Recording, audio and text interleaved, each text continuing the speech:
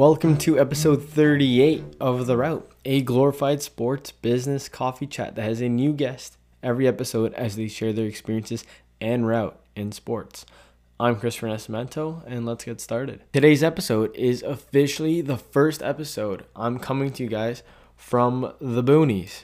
For those of you that know what the boonies are, I'm in the absolute middle of nowhere. With that said, you know that if you followed us at Nascimento Marketing on social media. So do that right now. I'll give you a few seconds.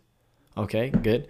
Now that we're back, what I was about to say was I'm officially in the forest. I'm here at my cottage full time now. Have a perfect view of the lake. Sunset's going down, golden hour, as they say. And yeah, it's pretty cool. Have the whole office set up at the cottage now. I have a streaming area right behind me ready to go for the PS5 release and maybe Xbox Series X as well. And, have all the whiteboards and all the good stuff going, which means there's just a bunch more projects coming around the corner. So that's pretty exciting for you guys. But in terms of today's episode, we have a fantastic guest set up for you guys. I'm pretty excited just in terms of, keeping it different and unique. Today's guest comes from the PLL. So that's the Premier Lacrosse League, which is a new league that's been around for about 2 years now, I believe. And, they're doing things a little differently, which is very cool. They don't have any teams that are set up in specific cities. It's touring based. And personally, I view this league as one that's built for the future. The reason I say this is, first off, it was built in more recent times, 2018, 2019, whereas most other major league sports such as baseball, hockey, NBA, NFL, they've been around for decades, maybe even 100 years now. And they were kind of developed in older times where they're going on tradition and all different things like that. Whereas this league is really developed on what's needed and what's desired in today's world, whether it's broadcasting partners, technology, fan engagement, different things like that. And that's what I find they're really focused on. And we kind of get into that at the end of the episode when we talk about Courtney's position. But in the meantime, we go through her whole route, which is fantastic, really amazing, and I think you guys will enjoy that as well. And you know what? I think that's it. I think we'll just go straight into today's episode, and I hope you guys enjoy it as always. I'd now like to welcome someone with experience in events and operations, specifically with Octagon, ESPN, Tough Mudder, and now the Premier Lacrosse League as their senior manager of events and product, Courtney Ellis. Welcome to The Route. How's it going? Good, Chris. How are you? Not too bad, not too bad. Thanks for joining us. One of the things that you kind of want to get into as soon as we, start recording with every guest is kind of taking us through your career route. So do you mind taking us where you went to school and how you got to where you are now? Sure, yeah. I am a Northeast girl, born and raised. So I grew up in Norwalk, Connecticut, and I went to college at Ithaca College in upstate New York. It's totally beautiful up there. I loved it. And then settled down in New York City and the Connecticut area for my career. And right out of school, actually, I guess I'll take one step back. I first became interested in the sport and event industries by doing an internship with WWE. I interned for them my sophomore year of college, and I got to go to one of the SmackDown events, and I was taken backstage and saw all the huge wrestlers and operations people running around with radios and food being served over here and like kind of locker rooms, offices over there, and then the wrestlers would walk out on the stage with these huge fire blasts, which was really cool. But I thought it was so interesting to see all the behind the scenes chaos that the fans don't get to see. Then, the great, somewhat seamless product on stage is what you do all that hard work for backstage. So that's when I first knew. I was like, man, I want to be a part of this fast paced environment and be in events. So when I graduated college, I had run a Tough Mudder, and I thought, again, what a cool experience. How awesome would it be to go and build obstacle courses across the country? And I applied and didn't get the job originally. They said, you need a little bit more experience. And so I went and worked for Octagon Sports and worked on their BMW account and traveled around the country, driving the BMW 4 Series here and there, which was fun. Yeah, it was pretty cool. There was a larger team that actually drove them all around the country. I'll be honest, I just drove them in a couple of cities to kind of transfer them to the next spot. But I worked that job for a little over maybe like 7 months and came back to Tough Mudder and said, hey, I got the experience you asked for. I'm still really interested in working for Tough Mudder, and I got the job. So really, I say I grew up personally and professionally at Tough Mudder. I was there for a little over 4 years and was, consistently promoted in the operations department and just learned a ton from each of my roles there, and traveling the country, turning blank cow fields into a festival and extreme obstacle course. So it's really kind of the bulk of my event experience was at Tough Mudder. I had a stint at ESPN where I was a contractor for the X Games, and it was really cool that Tough Mudder, I was working for Tough Mudder full time, and they allowed me to take off nearly a month between my Tough Mudder events to go get this experience with the X Games. There was a group of us that did that, maybe like 8 or so Tough Mudder employees that kind of had just a gap between our event schedules. And we went to go work the Minneapolis Summer X Games, which was very different. It was a very different experience than Tough Mudder. I think Tough Mudder was more like a startup environment still, even though they were probably like in their 7th year. But we had pretty lean teams, whereas it was very interesting to see how ESPN, a more established, longstanding company, had more of those staff resources on site. And we played a smaller role than what we played at Tough Mudder because we were just a contractor. That's fine. But it was great to meet all of the event contractors and the full-time employees at ESPN there and see the X Games product. That was really fun. And then I heard about the PLL launching and heard they were looking for an events manager, and I reached out, and sort of similar to my Tough Mudder experience, didn't get the job at first. But kept in touch with PLL and came back, I don't know, maybe a year later and said, hey, I'm still interested, and got the job a second time. So one thing I think that sticks out in my route is persistence. If I wanted a job, really wanted it, I made sure I stuck with it, got the experience that I needed to get the job, and kept staying in contact until I got it. So now I'm at PLL and I'm loving it. Yeah, no, that's an amazing route. And just kind of going back to the start before we touch on all the little things that you're mentioning, just going back to WWE, did you say, or correct me if I'm wrong here, did you say that at WWE is when you realized, hey, like this is what I need to do? Or was it maybe right before joining, you're like, oh, I want to do this and I'm going to try the WWE event to see if I like it? It was at WWE. I think I just really I had a family contact who was working for WWE, and I was just looking for a first internship and worked in their marketing department and got to go to one of the events. So when I was at the event, I was like, wow, I want to be working at an event rather than sitting at a desk, which, working in events is not all just being on site at events. There's certainly desk and office work, but I wanted a hybrid of a job where I got to travel, work on my feet, work with people in person, and also, that office side as well. Yeah, for sure. And it's funny that I've noticed this maybe with more of the American guests where they kind of touch on their internships. And I think there's, correct me, like you need some credits or hours to get to graduate, right?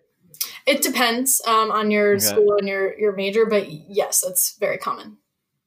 Okay. Because I noticed this too, because myself being, I went to school for marketing, and here there's kind of a difference between universities and colleges.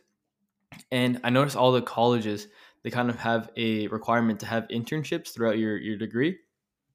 But then for university, kind of just go with, get your degree done and go on from there. But then now once you're finished, I kind of look back on and hear all these different routes, such as yours and others, that it really seems the forced internship hours really helps people decide where they want to go and get that experience they may have needed. Um, and then just kind Mhm. of building on where you're saying, where you're trying to get with Tough Mudder and you didn't get it the first time, and they said, hey, like come back or you need more experience. And that's pretty interesting because from everything you said about Tough Mudder, it really seemed like they put a high standard on getting experience, whether it's before you joined and then even once you're there, like trying different events, like going to the Summer X Games as well. Mm-hmm. Yeah, they definitely. It was not an easy peasy job. You had to really, really work hard, and I think they needed to see that um, before they hired you. It's kind of my interpretation. Yeah. So what specifically did they say to you? They're like, hey, like get specific event experience, or was it just experience as a whole, like out of college? Like what was it? A little bit of both, yeah. Okay. I kind of breezed over this part when I was going through my route, but originally, right out of college, I worked for um, a shoe company in Mm-hmm. sales and marketing, and I knew that wasn't really what I wanted to do. I wanted to be in events and sports. When I applied to Tough Mudder, I only had that sales and marketing experience from the shoe company. Mm-hmm. And WWE and a couple other internships. But yeah, I think they were more focused on me getting event experience in particular. And they said, hey, we like you. You have a good personality. We think you'd work hard here, but you'd need a little bit more event experience. And then when I came back with that experience from Octagon, they, applauded my effort and said, like, wow, you really did what we asked you. You're serious about this. So, then they gave me the job. Yeah, that sounds cool. Just in terms of maybe touching on Octagon, because Octagon's a pretty big company as a whole. Mhm. Uh, you're saying how Tough Mudder was kind of a startup at the time or startup environment. How were you able to go from not getting the job at Tough Mudder, but then getting involved with such a large company like Octagon? Mm-hmm.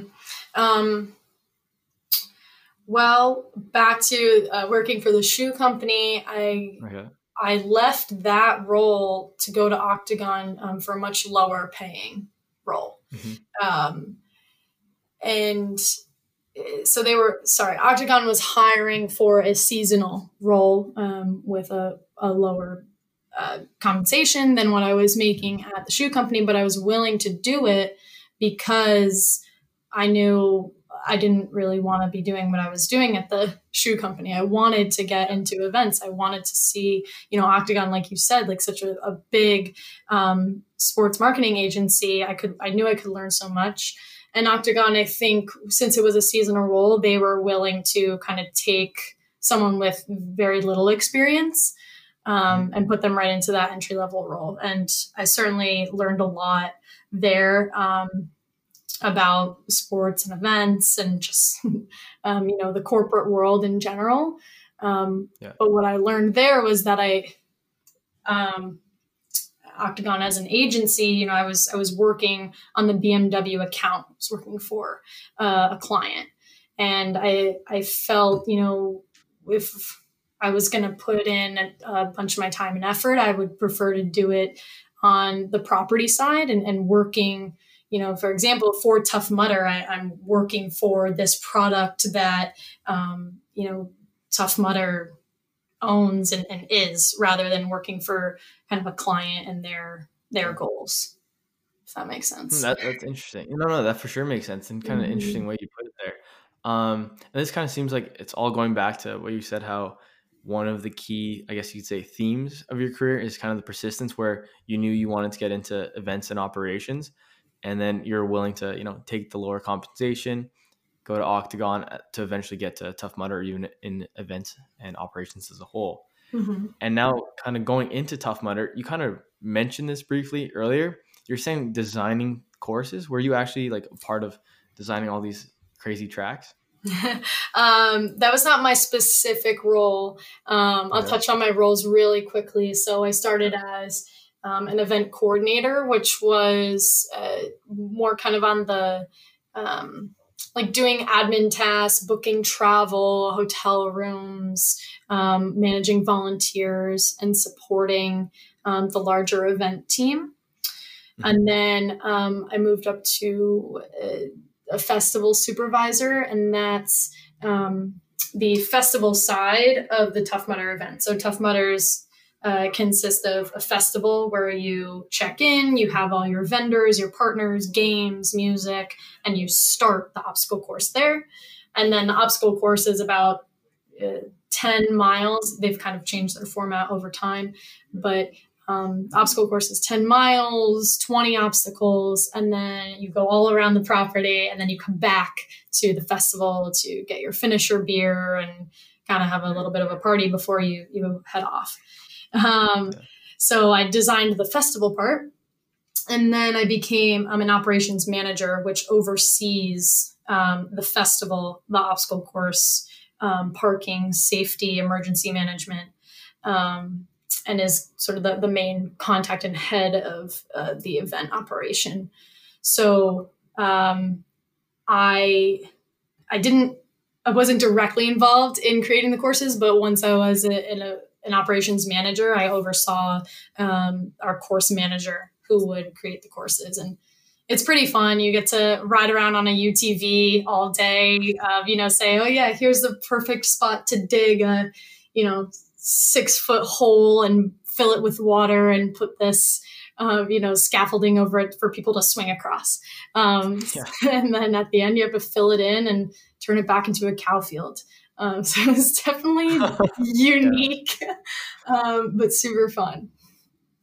No, yeah, for sure. And it kind of seems like everything you have said so far is kind of bridging in nicely one experience to the next, where I think you said initially you kind of wanted that hybrid experience where it's kind of business-like, but also, moving around on your feet at WWE. Mm-hmm. And then you were saying how you went to Octagon, but then you kind of really wanted to focus more on the specific product rather than working for a client. Mm-hmm. So that's why you went to Tough Mudder. And now it seems like you're at the Premier Lacrosse League and you're doing events and product. So do you want to maybe touch on your current position now? Yeah, sure. So at PLL, we are a startup league. We only launched in 2018, and we've had 2 seasons. One, which is our typical season format, which is a tour-based model where we take our 7 teams and travel them around the country. And that means, taking the NBA, for example, there's no New York Knicks. It's just the Knicks. So there's no city home base for each team. Our players live all over the country, some in Canada, and we fly them out to one event market for lacrosse games each weekend. And we typically have about anywhere from 10 to 15 weekends. So that was a normal season format. And then unfortunately, 2020 threw us a curveball with COVID-19. And we had to operate in a bubble. And we did that in Utah for a 3-week tournament, quarantined, fanless. And it was a new challenge. It was a difficult challenge, but it was super rewarding to even be able to have a season. And not only was it just like, oh yeah, we can throw it together, we can do it. It was really, really good. Our broadcast partner is NBC. They were with us the whole way. We had a ton of games on NBC between that, during that 3-week time period. because it was during when the Olympics were going to originally air before they were postponed to 2021. So I guess that's like kind of the overview of our league and our season formats. And what I do in my role is anything from like venue search to scheduling our games with NBC and determining the team matchups, to still participating in travel and hotels, our kind of trucking and logistics. We have 3 to 4 semi-trailers that travel around the country to wherever our events are, and they carry all of our equipment that we unload and set up and then pack up again at the end of the weekend.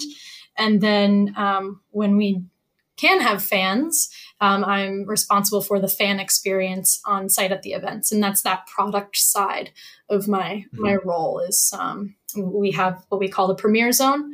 It's the festival area that fans can have fun in before they enter the stadium and watch lacrosse games. So yeah, I guess, do you have specific questions about some of the things I mentioned? I'm not sure if that was a decent enough overview. No, that was amazing. Yeah, I've heard of the Premier Lacrosse League because I think I've heard like Paul Rabel on various podcasts and maybe read some articles as well. And it really seems like the PLL is kind of taking, like kind of you already said, a different approach where it's more of tournament based or touring based, I should say, yep. Where it's not specific, like New York Knicks, Kansas City, you know what I mean? Not having specific cities be the home base for the different teams. I think that's pretty unique because you're kind of going to the customer. So I always thought that was cool when I first heard about the league. And something else, I think I heard Paul say this on one of the podcasts, it was how you guys kind of identified that how important a media partner was. And that's why you went with NBC Sports, because you're starting to get in front of all these people, specifically like this year, rather than watching the Olympics. NBC really needed, some sports to come on, and that's your perfect partner, right? Where they started pushing you guys. And it also seems like there's an understanding that, for instance, the way the teams look, I find they're cool. Like kids would want to wear a hat or the different logos that are part of these different teams, where sometimes I wouldn't say history kind of holds teams back, but they don't try new things, right? You're not going to see like the Toronto Maple Leafs start having some chrome emblems on their as their logo. So I really thought that was cool. And I don't know if there's anything you want to touch in terms of maybe working with NBC and what it's like, because you kind of touched on how ESPN is such a large entity, and then being able to work with NBC too must be huge. Yeah, sure. So NBC, getting a broadcast partner was a huge piece of being able to launch the league. Now, I wasn't here when they started the partnership or when we first launched. I joined a couple months after, but I knew that was like one of the main pieces that PLL needed to break through, right? Like to be able to come on into the sports scene and make a name for ourselves. And NBC, I think, is really excited to partner with us because, like you said, we're new. We're in an innovative league. We're doing stuff that other leagues are not. They're willing to try new things with us. For example, I believe we were one of the first leagues that mic'd up players during the game. Yeah. And so we have mics in the helmets, and our commentators will be talking to our players as they're on the field. And I don't know if you've seen some clips, but, sometimes the guys are, heavy breathing, and sometimes we're listening in just to hear kind of the chirps or, what they're saying to their own teammates or other teammates. But other times our NBC commentators ask them questions like, hey, how was that?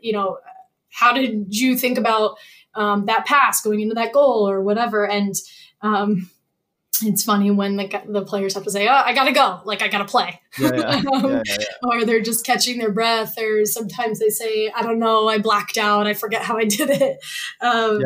So that's been really fun. And going into the championship series, NBC really wanted to make sure that it looked great on TV, that the games looked awesome. So we were scouting the tournament and the games that, we were scouting the stadium and the games that were being played by the NWSL, the Women's Soccer League. Right before us, and we were getting down to like, okay, this time of day isn't great for games because the sun is glaring straight into the cameras. There's this playground that needs to be covered up on the side. Like, what are we going to use to cover it up? It doesn't look great. How are we going to fill empty bleachers and make it look sharp, but also still engaging for the fans? Are we going to do crowd noise? Are we going to pipe it in? Are we going to do something else? So they've always been great in working with us and trying new things and just really making the lacrosse competition the highlight of, the product on TV. Yeah, for sure. And it's funny that you were mentioning the lighting, I guess, when the sun goes, because this past season I was working with Atletico Ottawa, and we had a bubble in PEI. And since I was doing, marketing and communications, I was the one communicating with our, media partners. So whether it's specific game times, game notes, etc., things like that. And then I remember I think maybe the first few games, they weren't really, you never really know when the sun's going to set until you're there, right? And how the lighting looks. Mm-hmm. So then I remember we were starting to change all the game times because of the sunlight. And then we were like, wow, who would have thought that the sun would have been the one changing game times and things like that. So that was pretty interesting. But going back to the PLL, I think you're touching on how you guys are really innovative. And I totally agree with that, where you're saying how there's like mics in the helmets. There's that festival pregame. And I think it's a whole environment that a lot of maybe the major four leagues aren't doing because they're like, they can't do it because it'd be changed and the fans wouldn't like it. But I find a lot of things you guys are doing are almost what, like the NHL, being a huge hockey fan, they try doing in, let's say, like an all-star game where they put mics in the helmets, where they try new camera angles, where they have these different festivals all the time. But I find that PLL is kind of doing all these different things throughout their whole season, which makes it so much, it seems like the perfect league for 2020, right? You're utilizing technology, you're creating an environment because everyone wants to have unique experiences, right? They don't want to just sit down and watch the product on the field, but they want to make sure that if they're spending X dollars to go do something on Saturday, they want to make sure they're getting like the best bang for their buck, where it's maybe getting beer, having a fun time before the game, watching great entertainment on the field, but then being completely satisfied as a whole. So I think you guys do that amazingly well, and something I'm definitely tracking, whether it's just listening to podcasts and reading different articles. And then one thing that I kind of wanted to touch on as well is you're saying how the league really needed or was looking for a broadcasting partner to get going. And it's just crazy to think, because you hear all these different leagues that are starting up, whether it's, I don't know, like they're trying to bring Aussie football to Canada, different things like that. And it always seems a little hard to get going and bring on these big companies, whether it's NBC, Adidas, anything like that. Do you maybe want to touch on how you guys were able to bring in such big brands into a new league? Yeah. So I will give credit to Mike and Paul Rabel, who are our co-founders. They are incredibly passionate, and you can hear their passion and their energy in everything they say. And you can see it in everything that they do. And they've certainly led our internal team to be passionate and excited and engaged with the product. I have no lacrosse background, and now I'm a lacrosse fan because I work for PLL, sure, but like our product is just so great and exciting and fast paced. But I digress. So I think Mike and Paul, they took a ton of meetings starting off, when we were launching the league, and they know that partnerships are very, very important to a business. And they, when they're in meetings, they're not trying to get people to believe them. I think, it's, you can see it right away. You can hear it right away. They're super passionate. And the fact that we do have our NBC partnership, we have kind of the awareness piece and exposure piece that brands might be looking for. And then also credit goes to our amazing business development team.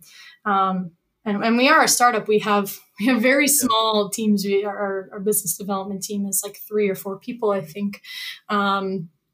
And our ops team is 2 full-time people. So it's, we're busting our butts over here, working really hard, trying to, bring brands on, build relationships, and put on great events. So, I think what's been key is just that passion and that infectious energy for lacrosse that Mike and Paul have brought to the team, and then in turn, display that when they're meeting with prospective partners.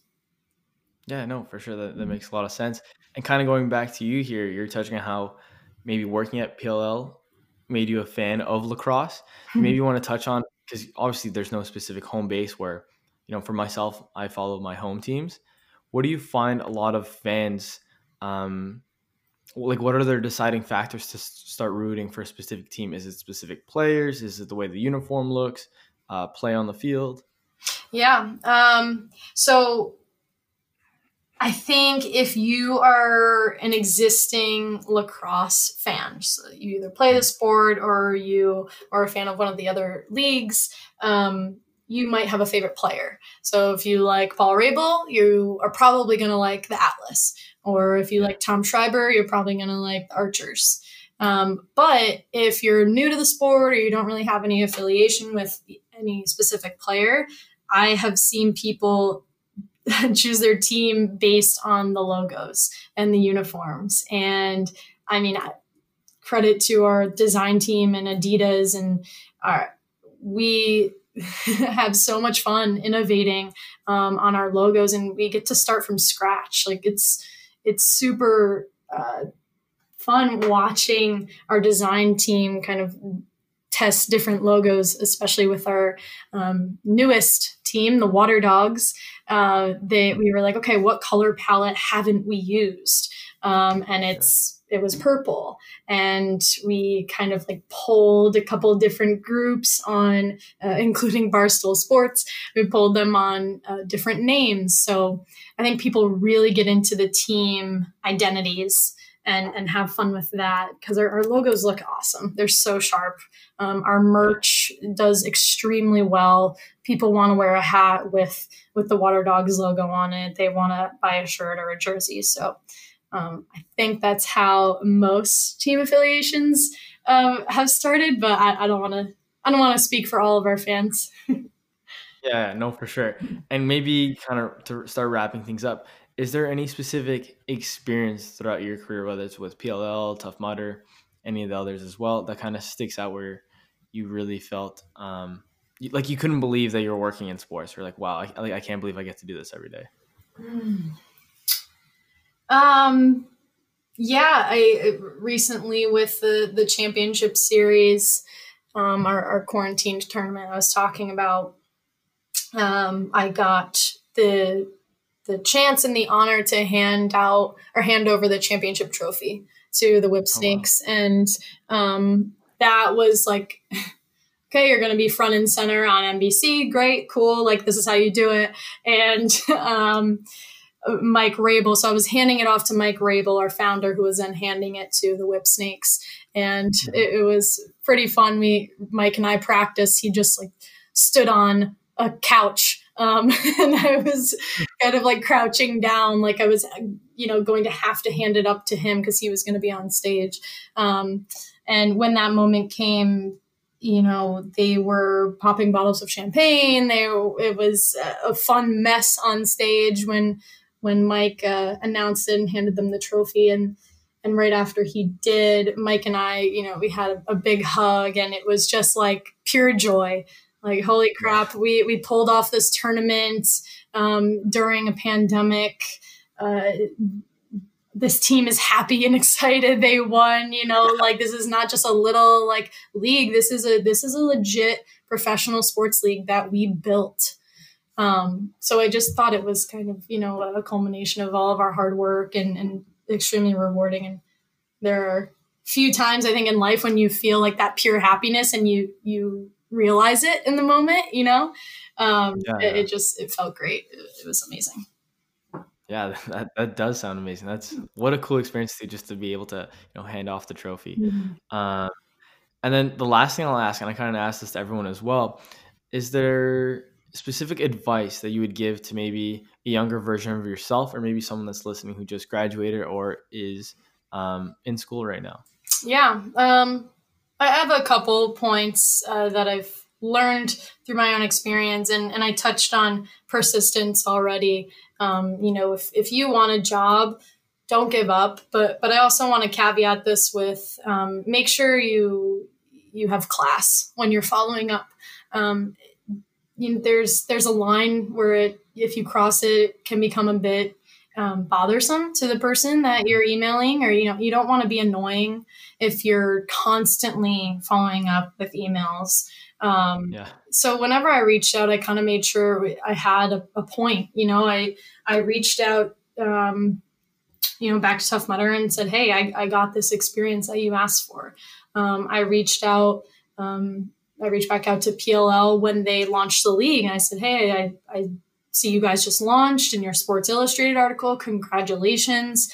I'm still interested in working for the PLL and would love to speak with you about any opportunities. So make sure there's kind of like a point, not just like, hey, checking back in, like still want to work with you, which is fine, but just, I don't know, try to start a conversation, make sure that you have a point to your email, not just like I'm emailing you again. And then one other part I wish I told myself was be yourself. Especially in sports and events, you travel a bunch. There are times where I've spent more time traveling with my colleagues than I spent with my family and friends over a summer. So be yourself in interviews, be yourself in work. If you can't be yourself, then you're wasting a lot of time with people and at a place where you're, putting on a front or not being your true self. So if someone doesn't like who you really are, then you don't want to work with them anyways. So just be yourself in interviews, be yourself at work. And I think you'll end up in the spot where you're supposed to. No, yeah, that's some great advice. All of that was good, but especially what you're saying at the end about being yourself, because you're going to spend so much time working with them. I think that's something that's not said enough. So thank you so much for, sharing that advice, your stories, your experiences as well. And unless there's anything else you'd like to add, thank you for coming on. No, that was great. Thanks so much, Chris. I would just like to thank Courtney again for joining us on the route. As it provides us with another unique perspective and some great insight as well. As I try to do here with the podcast, as it's always trying to be something a little different, whether it's a different league, a different position, or someone from a completely different country. I know we went on a roll here for Canadian guests over the last 4 weeks before Courtney, but I believe, what is it here? I think maybe the next 4 or 5 episodes will be a run of international guests with maybe one American as well. But it's definitely going to provide you guys with some unique dialogue, as I don't think anyone else is doing something similar where they're getting people from all around the world and providing the listeners with such a diverse guest list as we are. And hopefully you guys are enjoying that, as, I love sitting down with these guests and, learning all sorts of things about themselves and the positions they fill. And one of the last things I'll say for today's episode, don't forget to stay up to date with all things Nascimento marketing. You can follow us on all social media platforms, including YouTube, Twitch, etc. That's it for today's episode. Hope to see you guys next week. Have a good one. Enjoy.